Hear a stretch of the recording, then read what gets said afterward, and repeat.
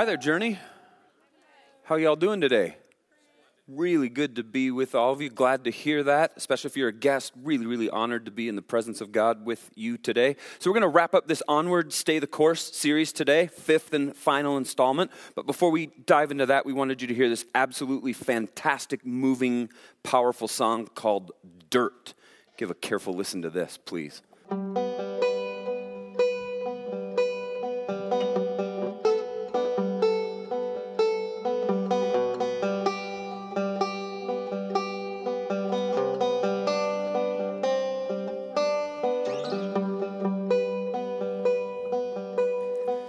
Abraham was scared to die, forsook his wife within a lie. I think I know the reason why, 'cause he was made of dirt.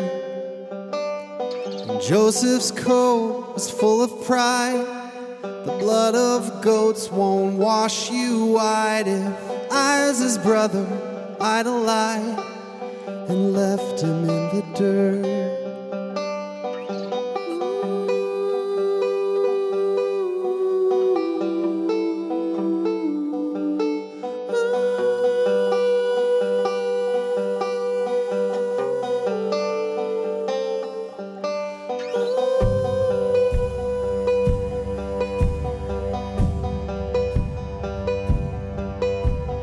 Moses never entered in to land he thought was promised him. He took his people around again to pick manna from the dirt.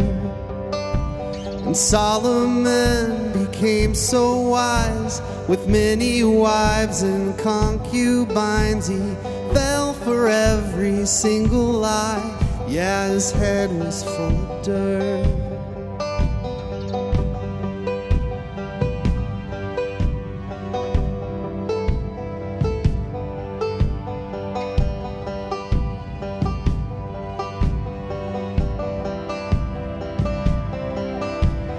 David's where I got my name, abusing power, abusing fame. He stole a girl, her husband slain, left 6 feet in the dirt.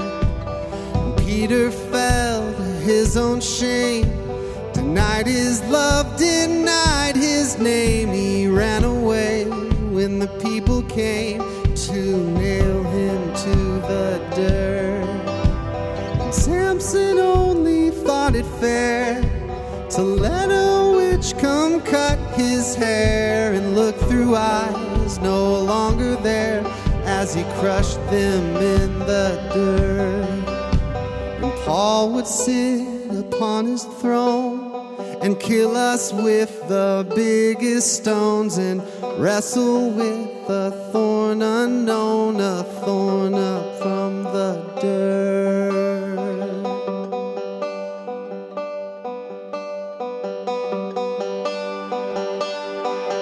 But if the nations had a father, Joseph would redeem his brothers, and Moses held the waters up, and David would become your love, and Solomon would build the temple. Samson came to destroy evil. Peter soon became the rock, and Paul would lead the Roman flock. And it's all that I can do to keep my eyes off you, and it's all that I can do to keep me new.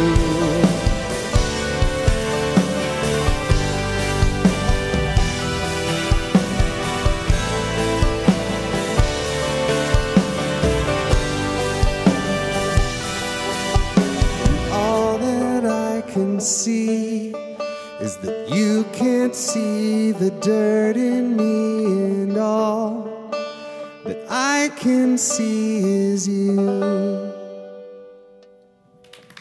Amen to that. Thanks, guys, so much.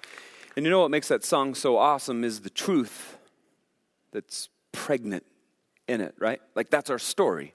there we are in the dirt, in the muck, in the mire, making a mess out of our lives. And what do you know? Along comes God. And he scoops us up out of that mess, out of the mud, out of the dirt. And then he sets our feet in a brand new place. And he washes us white as snow. And he says, you're new. You're brand new. And because you're new and because you have the Holy Spirit in you, you can press onward. You can stay the course. In particular, you can stay the course when it comes to things like honesty, which is what we're going to be talking about today. Press onward. Stay the course in honesty. Stay the course in truth telling. By the way, a little aside here, a little commercial. Don't miss next Sunday. Whatever you do, don't miss next Sunday. What's going on in the world next Sunday? Yeah, church. Yeah, somebody said church. The Christian Answer surfaces. Right, the little Super Bowl, right? And I know the game doesn't really matter because the Niners aren't playing. You know, there are these two no-name teams going to play in this game next Sunday. No 5 p.m., right? You remember that? No 5 p.m., just 9 and 11 gatherings. And we're working on some stuff that's very befitting of Super Bowl Sunday, so you won't want to miss that. And this isn't going to be here because we want you to be, this gathering isn't going to happen, the 5 p.m. isn't going to happen because we want you to go Super Bowl. Gather up some people in your world, go hang out, watch the game, cheer the 49ers and whatever, you know. Go Niners. Woo, yeah. We're talking about honesty and truth-telling today. And did you know that by age 4, I got a 4-year-old, little Gigi, cute as a bug's ear. She's 4 years old. But by age 4, 90% of all children have grasped this concept called lying. Do you know that? And from 4, it doesn't get any better as kids age, right? It only gets worse from 4. 90% of kids grasp the concept of lying starting at age 4. According to a study conducted by the University of Massachusetts just a handful of years ago, get this, 60% of adults cannot have a 10-minute conversation without lying at least one time. Hard and fast research. And even that number, though, makes it sound better than it really is, because those people in that study who did lie, they actually told an average of 3 lies in that 10-minute conversation. And we're all church people, right? We're gathered in church. We're like doing the church thing. And so we sit here and we hear that and we insist we would absolutely be part of the 40% of people who don't lie, right? We wouldn't be in the 60%. Not us, not me, never. And that's what the people in the study said too. Not me, ever. But they video recorded all of those conversations. They watched those recordings back and they were shocked. The people were shocked at the number of times they lied in a little 10-minute conversation. Did you know that our parents get the worst end of our lying? If you are a parent, you get the worst end of the lying deal. According to The Day America Told the Truth, 86% of people lie to their parents regularly. I got a bunch of liars at my house. Right? Followed by friends, 75% of people regularly lie to their friends. 73% of people regularly lie to their siblings. 69% of people regularly lie, get this, to their spouses. How's that going for you? Not very well. In general, people lie about things that aren't important, little things that they think will make them look better, make them appear more likable. For example, a British film rental company surveyed respondents and found that 30% of the people they surveyed lied about having seen the film The Godfather. Right? Because everyone's like supposed to have seen The Godfather, but it's so long and so boring, and it's like the movie you put in when you say you're going to watch a movie with your boyfriend or girlfriend and then you just like suck face through the whole thing. You don't actually watch the movie. No one's actually seen it. They just make out through the whole thing. Right? Yeah, I've seen The Godfather. Sometimes people lie about things that matter too. According to one estimate, 40% of people lie on their resumes or in job interviews. 40% of people. There's a fantastic film called The Pursuit of Happiness. Have you seen this movie? If you haven't, you ought to watch this movie. Will Smith plays a character named Chris Gardner. He's a man who has big dreams for him and his family. Dreams, though, that never quite seem to come together. Chris finally has a once-in-a-lifetime opportunity to become a stockbroker. But first he has to land this grueling training internship But he gets arrested while he's painting his apartment. He's forced then to spend the night in jail for having lots of unpaid parking tickets. Chris, therefore, has absolutely no choice but to run straight to his very prestigious internship interview in dirty, paint-covered, plain clothes. It's a bad day. Watch this and consider what you would do if you were in Chris's shoes.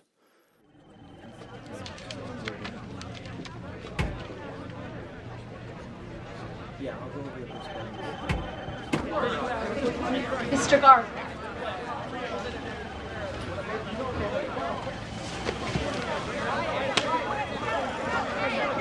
This way? We'll be right over.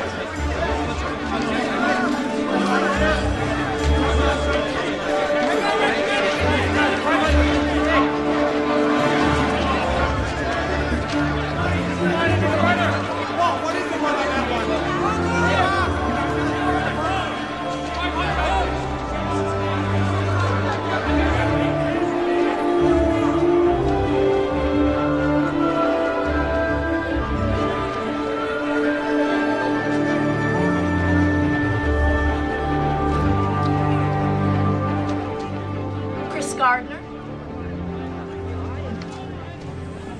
Chris Gardner. How are you?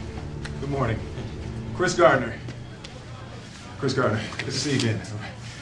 Chris Gardner. Pleasure. I've been sitting out there for the last half hour trying to come up with a story that would explain my being here dressed like this. And I wanted to come up with a story that would demonstrate qualities that I'm sure you all admire here, like earnestness or diligence or team playing to something. And I couldn't think of anything.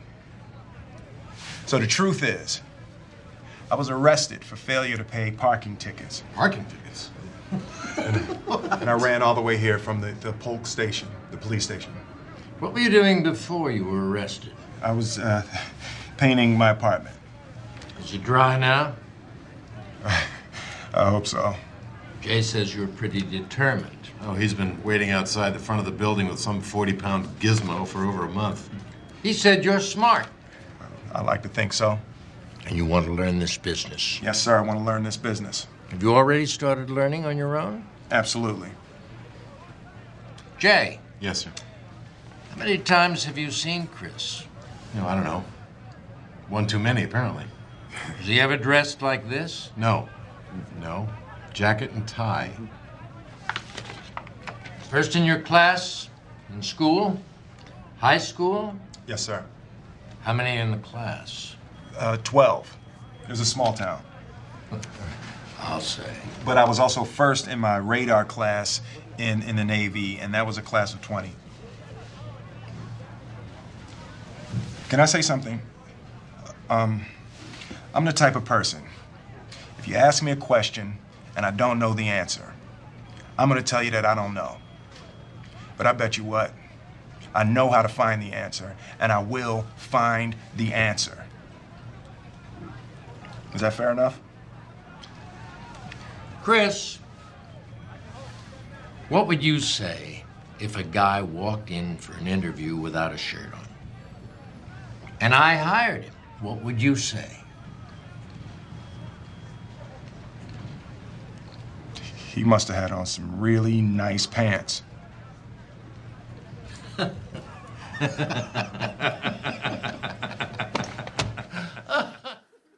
Honesty, right? Like gut level honesty, transparency. This is just what happened. Just says it like it is. And we all say that we highly value honesty when it comes to politicians and spiritual leaders, people in any kind of authority over us, a potential marriage partner, employees and employers, business partners, etc., etc. We highly value honesty, and yet statistics tell us the truth that when the pressure is on, more often than not, a majority of people default to dishonesty. A majority of people lie when the pressure's on. Oh, it'll just make things easier. It'll make things go better. I'll be able to kind of wiggle out from underneath that. A majority of people lie. And we go like, well, what's the big deal if people lie? Everyone lies, or at least as statistics tell us, a majority of people do. What's the harm in a little fib, a little white lie every now and again? Who gets hurt by that? I'm going to ask for a brutally honest show of hands. How many people, how many of you have been harmed because someone lied to you or lied about you? Show of hands right now. Yeah. Now, would you keep your hands up, please? Here's the harm in lying. Look around this room right now. This is the harm in lying right here. There's the harm. There's the fallout right there. That's the big deal with lying and dishonesty. People whose lives and reputations and character have been greatly harmed because someone decided, I'm not going to tell the truth. I'm going to shade the truth, spin the truth, cover up whatever it is. Friends, honesty matters. It matters. And as we close out this series onward, we're talking about staying the course in character. What we know is that honesty and truth-telling form the very framework on which every other facet of character hangs. Do you get that?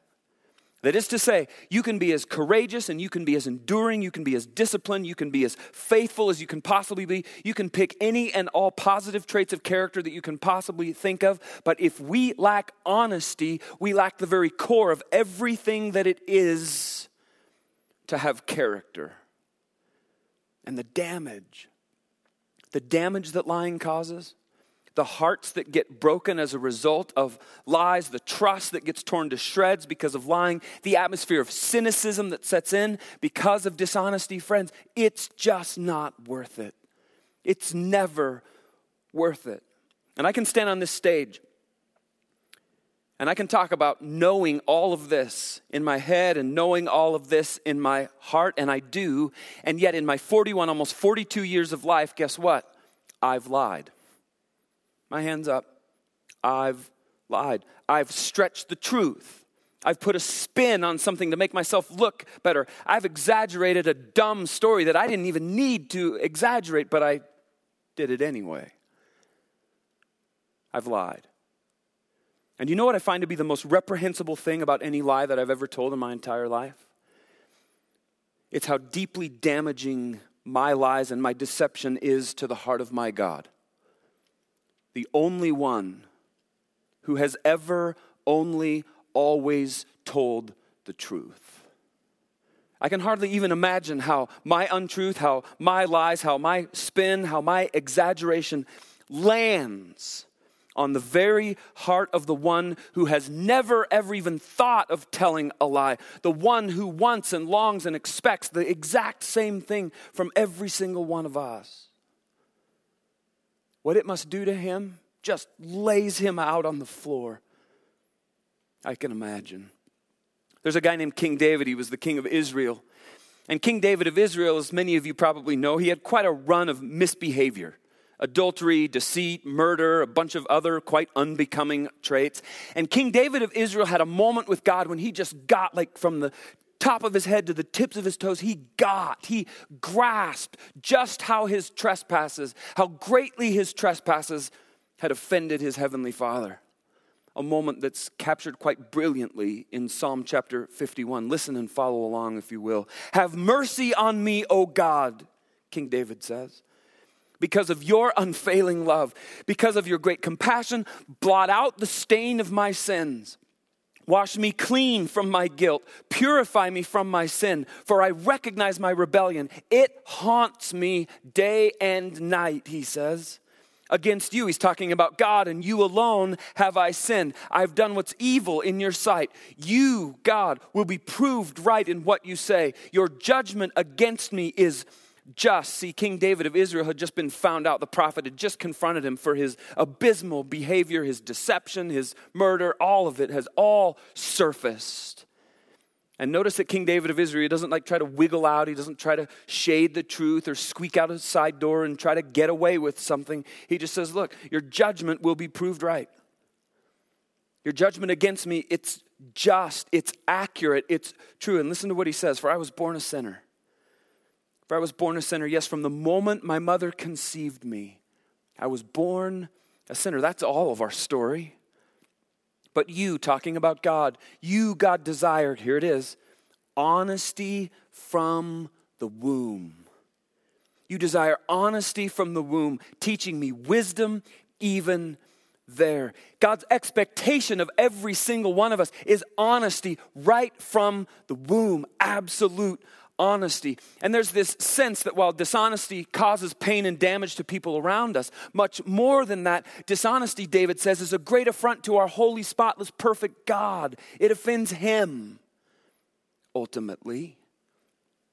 And you move a little further into the text to Acts chapter 5. There's this passage of scripture. It's caused no end of debate, discussion, dialogue, difficulty for those who have dared to wade into this very complex narrative, sought to understand what in the world is going on here. Some of you might know what I'm talking about. Just by way of a little background, Acts is the record of the launch of the very first Christian church in human history. On the day of Pentecost, it's called 3,000. Get that? 3,000 people crossed the line of faith in Jesus Christ. There's 3,000 brand new followers of Jesus Christ in one day. It's spectacular. Thousands more right on their heels come to faith in Jesus. This time of explosive growth in the earliest church. And so with thousands and thousands of brand new Christians abounding in that first church, they got laser focused about a very few things. The first one was the apostles' teaching. The second one was fellowship, one with another. They broke bread regularly with each other, ate dinner. It's another way to say ate dinner around tables together, enjoying each other, doing life with each other. They got about the sacrament of communion, daring to pray bold prayers, asking God to supernaturally show up, and he did. Signs and wonders were commonplace in that first Christian church. The Bible tells us as well that God moved spectacularly in the hearts of the rich who were part of that church to care tangibly for the poor in the church as well as in the community. It was a beautiful thing. Racial divisions were demolished. Worship rose to heaven with never before seen passion. People were hungry. They were thirsty for God, hungry to serve God, hungry to be a part of his redemptive work here on planet Earth. In short, get this, just about everything that could be going well in a church was and did in the first Christian church. This incredible season of God's favor being poured out until one day when one couple, one man, his wife, what'd they do? They lied to the leaders of that church. And that story is not soon forgotten. As a matter of fact, a couple of thousand years after it went down, look, we're still talking about it here and now. It's big. It's very, very big. Before we get to the text, let me keep setting this up for you just a little bit more. There's a guy in that church, the first Christian church, named Barnabas. And Barnabas notices that there's a whole bunch of people finding their way to faith in Christ in the life of that first church, and they were very, very, very poor. So poor, as a matter of fact, that they were unable to feed even their own families. That broke Barnabas' heart, crushed him. And he's a business guy, and his heart is just wrenched that kids and families are going hungry. He's going like, nobody should be hungry. And so Barnabas decides he's going to do something about hungry families in that first church. He looks across his expansive investment portfolio and he notices he's got a piece of property he wasn't using. He decides to sell it, giving the proceeds from the land sale to the church leader, all of it, instructing them, please use this money to feed all the hungry people who are coming to faith in Jesus Christ, finding their way into our church. It's a spectacular, very cool gift. Well, word of Barnabas' uncommon generosity to the church kind of got around that church a little bit. And we pick up the story in Acts chapter 5, starting in verse 1. Follow along. But there was a certain man named Ananias who with his wife Sapphira sold some property. They're following in Barnabas' footsteps here. He, that's Ananias, brought part of the money to the apostles, claiming, that's the church leaders, claiming it was the full amount. With his wife's consent, they conspired together, they consented together that they're going to keep the rest. They put it in the 401k maybe, or in a savings account, or stuffed it under a mattress. We have no idea, but they kept the rest. And then Peter said, Ananias, it's this moment of great discernment, spiritual discernment on Peter's part. Ananias, why have you let Satan fill your heart? You lied to the Holy Spirit. You kept some of the money for yourself. The property was yours to sell or to not sell as you wished. And after selling it, the money was also yours to give away or, for that matter, keep. How could you do a thing like this? You weren't lying to us, but to God. And as soon as Ananias heard these words, he fell on the floor and he died. And everyone who heard about it was terrified. Then some young men got up, wrapped him in a sheet, took him out and buried him that fast. About 3 hours later, his wife came in, not knowing what had happened. Peter asked her, "Was this the price you and your husband received for your land?" "Yes," she replied. "That was the price." See, they had agreed together. They conspired together. "Yes, that was the price." And Peter said, "How could the two of you even think of conspiring to test the Spirit of the Lord like this? The young men who buried your husband, they're just outside that door, and they're going to carry you out too." And instantly, she fell to the floor and died. When the young men came in, saw that she was dead, they carried her out, buried her right beside her husband. And great fear gripped the entire church and everyone else who heard what had happened. Anyone else going like, whoa, whoa? I have a few observations about this pretty shocking text of Scripture. First, it's really quite fascinating to me how very much Ananias and Sapphira care for the poor. They really do care deeply for the poor. They're quite generous people. They don't have to sell that property. They don't have to give any of the proceeds to their church to feed and care for the poor. They didn't have to do any of that. All things considered, they're being downright sacrificial with their giving, and they lied about it. They just lied about it. And we go, well, that's not that big of a deal, is it? No one got hurt in that transaction, so they kept a little of the money. That brings me to my second observation, which is exactly what Peter says to Ananias. He says what? You weren't lying to us, talking about the church leaders. You were lying to who? You're lying to God. That's exactly right. And when we lie or when we don't tell the whole truth or when we exaggerate or when we embellish, even just a little bit, sometimes we get it in our heads that we're just deceiving people. Call it like horizontal deception. But Peter goes like, no, time out on that. That's bad thinking. At the end of the day, Peter says, our lying is about us deceiving God, not man. It's about deceiving God, not man. It's an affront to God way more than it's an affront to anyone else. It's not just horizontal deception. It's very, very vertical deception. An affront to God himself. And so Peter says these words, you were lying to God. And do you notice the thing that happens right when Peter says those words? They're the last words that Ananias ever heard in his entire life. You were lying to God, and bam, he falls over dead. It's unbelievable. I told you a couple weeks ago about my dad's dad, my grandfather. How he was living in Billings, he'd been rushed to the hospital, he wasn't doing so well, and then he rallied, and lots of you prayed, and I really appreciate that, thank you. Early last week, my dad calls me. He says, hey, Brian, Grandpa's not doing well. He's still in the hospital, and he's got like a few hours left. I was like, dang it, doggone it.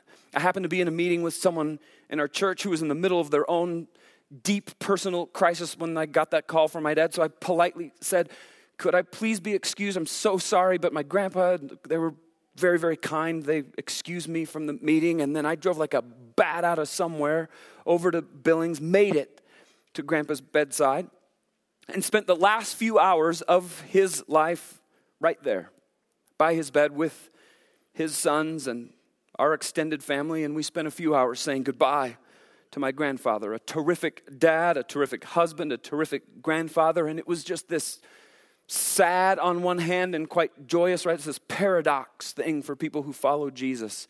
Sad and joyous moment as Grandpa breathed his last breath. And Grandpa was awake pretty much right up until his very last moments. He knew very well who we all were.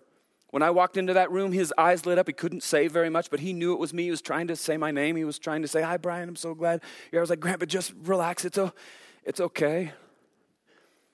He knew what was going on, and he could hear every single thing we were saying.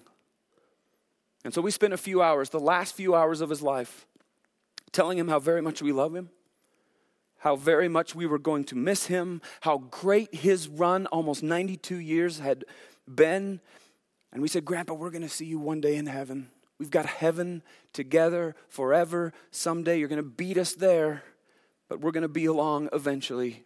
Way to go, Grandpa. We love you, Grandpa. We're all going to miss you, Grandpa. We're going to be okay. Don't worry about us. See you in heaven. And with that, Grandpa took his last breath. It was about the best goodbye to someone you love deeply, about the best it could possibly be.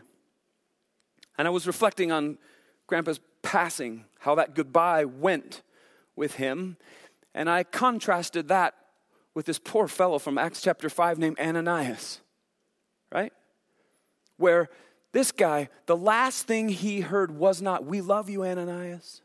Way to go, Ananias. We're going to miss you." And it was quite the opposite of that, wasn't it? Just think about it. The last thing that Ananias heard was, "You didn't lie to us, you lied to God." And bam, lights out. Holy cow. That's something, isn't it? And there's some speculation, well, maybe Ananias had some coincidental heart attack or some brain aneurysm or some such thing. That wasn't it at all. Let me be real plain. God took Ananias' life. God took Ananias' life. And then 3 or so hours later, along comes Sapphira, Ananias' wife.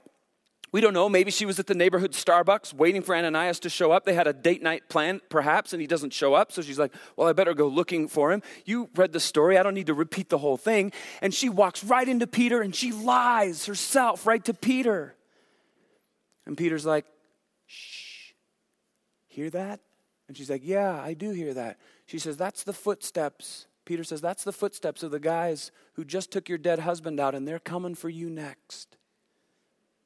And then she falls over dead just like her husband. It was not a coincidental heart attack. It wasn't a brain aneurysm. God took her life. And it's like this double-barreled, whoa kind of story.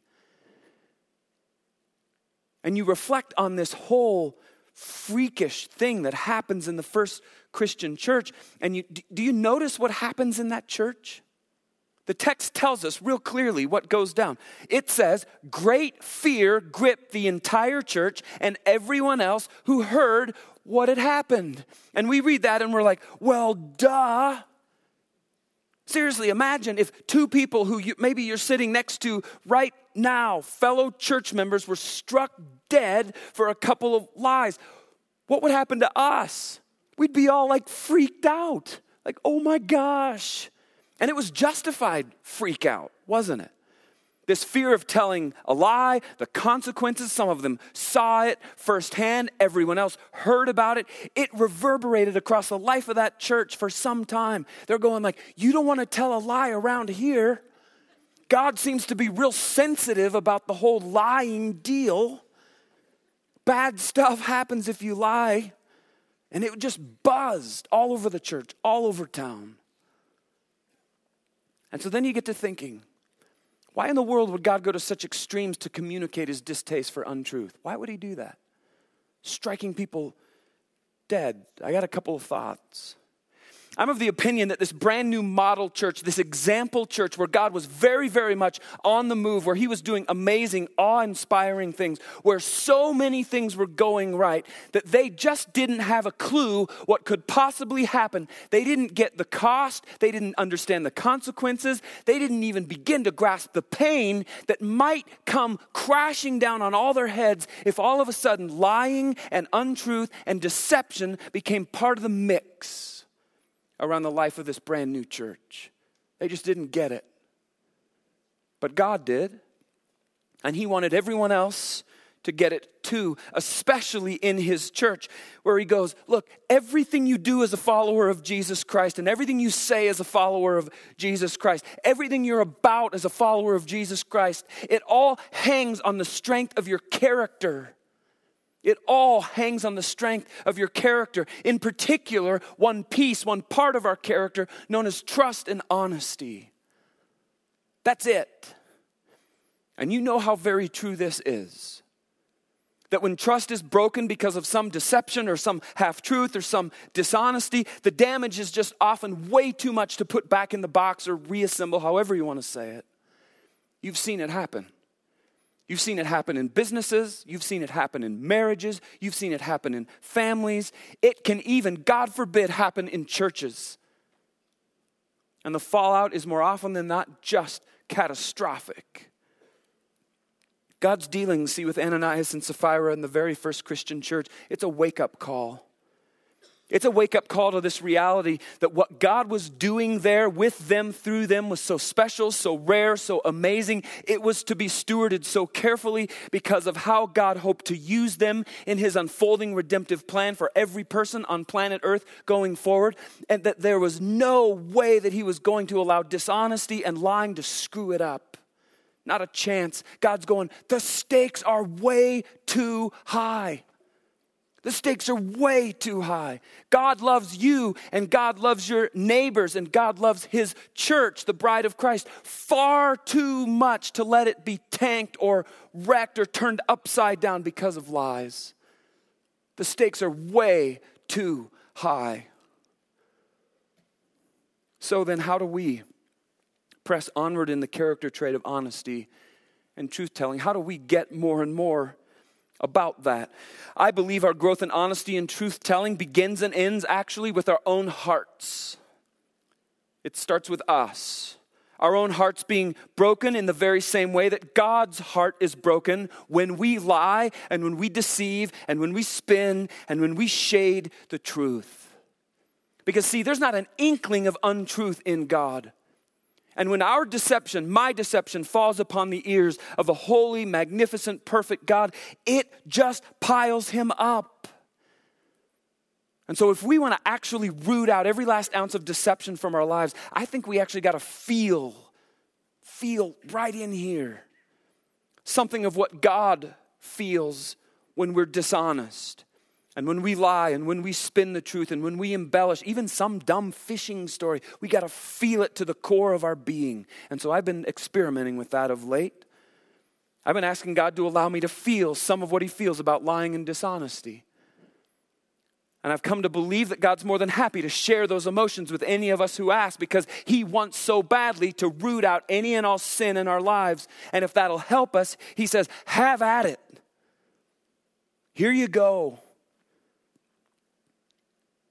And I'm telling you, it's been an incredibly powerful motivator for me to participate, just like an inkling with God by feeling just some of his heartbreak that my lying and my deceit can cause. It's almost palpable for me in these days. And you can ask God to let you in on a little bit if you'd like to, where you just say, God, I want to be all done with the lying and deception thing once and for all.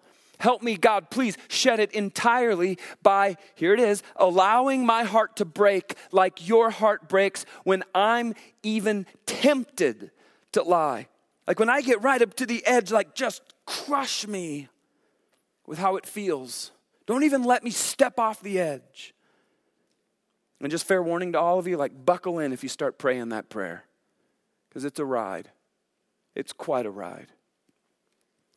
If you were to go over to my office right over here on the corner, very corner of my desk, sits a photograph of me fighting a range fire at some dear friend's ranch right out here on the Madison River. It's not a great picture. You can hardly tell it's me. A picture taken a few summers ago with a friend's flip phone camera as he fought the fire right next to me all night long, trying to save our friends' houses and barns from utter destruction from this massive range fire. See, what happened was some folks were floating down the Madison River like so many of us like to do, right? It was a hot, dry, early July day. And well, some of the folks floating down the river that day thought it'd be real fun to mix fireworks with their float trip. After all, what could possibly go wrong, right? Well, as it turns out, their carelessness sparked quite a wildland fire. The same fire that I spent all night fighting, the same fire that destroyed miles and miles of my friends' fences, miles and miles of my friends' neighbors' fences, the same fire that pinned 8 of my friends' horses up against a fence corner they had no way out of, costing 8 terrific horses their lives. Hundreds of thousands of dollars in damage, a landscape that'll take decades to be fully restored. You can go out and see it for yourself. You notice. You know. And you hear that and you're like, well, what in the world does that have to do with me pressing onward in character and honesty and truth telling? It's this. I believe that if we want to completely eradicate untruth and lies from our lives, if we want to just root it out entirely, then we got to remember the image of that fire, the irreparable damage it caused, and be reminded that our lies and our untruth and our deception causes the very same kind of damage. It just does. The only difference is it's not grass and trees and landscapes and fences and horses that get incinerated when we lie. It's people. It's people. Dearly loved people. People who God sent his one and only Son, Jesus Christ, to die on the cross for.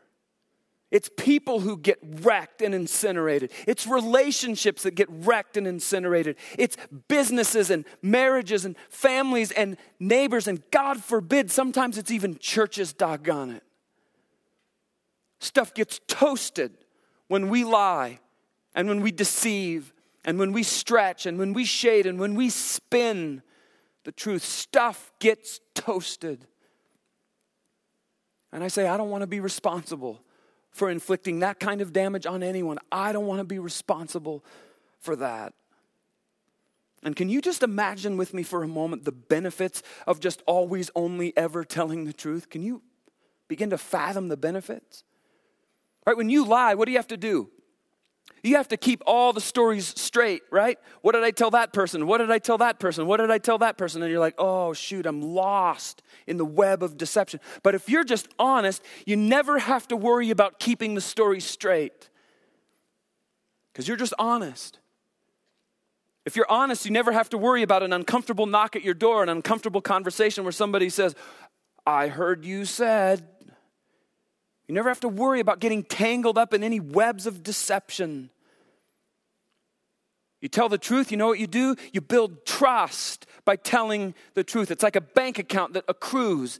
And you tell the truth and you make a deposit. And you tell the truth and you make another deposit. And you tell the truth and you make another deposit. And you lie and you make a withdrawal. And you lie and you make a withdrawal. And you lie and you make a withdrawal. And pretty soon you're underwater. Overdrawn. You build trust versus destroying trust when you tell the truth. Another thing, sometimes truth is hard to say, isn't it?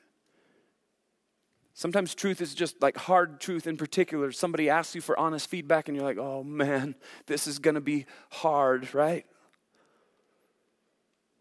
Truth, hard truth that's bathed in love and prayer and a graciousness of spirit. That kind of truth, even though it's difficult, you know what happens when you speak it? You magnify and you glorify and you exalt our great God, who himself is the definition of truth. What does Jesus say in John chapter 14? I am the way, the truth, and the life. He's the definition of truth. And friends, the benefits of truth telling, the benefits of honesty, they're just endless, on and on and on they go. Could I ask you to take your stuff and set it aside, please, and just move into a posture of prayer and reflection with the Lord? And as you do that, could I just challenge you, why wouldn't you just make this the day that you resolve with the help of God himself? Like the same power that raised Jesus Christ from the dead is available to you to help you stop all forms of dishonesty and deceit and lying and spin and the shading of the truth. Why wouldn't you today just drive a stake in the ground with the Lord and say, this is the day. I quit lying, I quit spinning, I quit deceiving, I quit shading the truth. This is my day. The power that raised Jesus Christ from the dead is available to help you do just that. You're like, man, I've tried.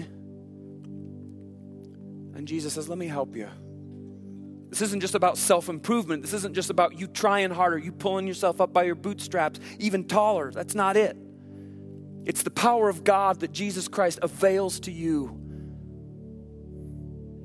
And he'll help you.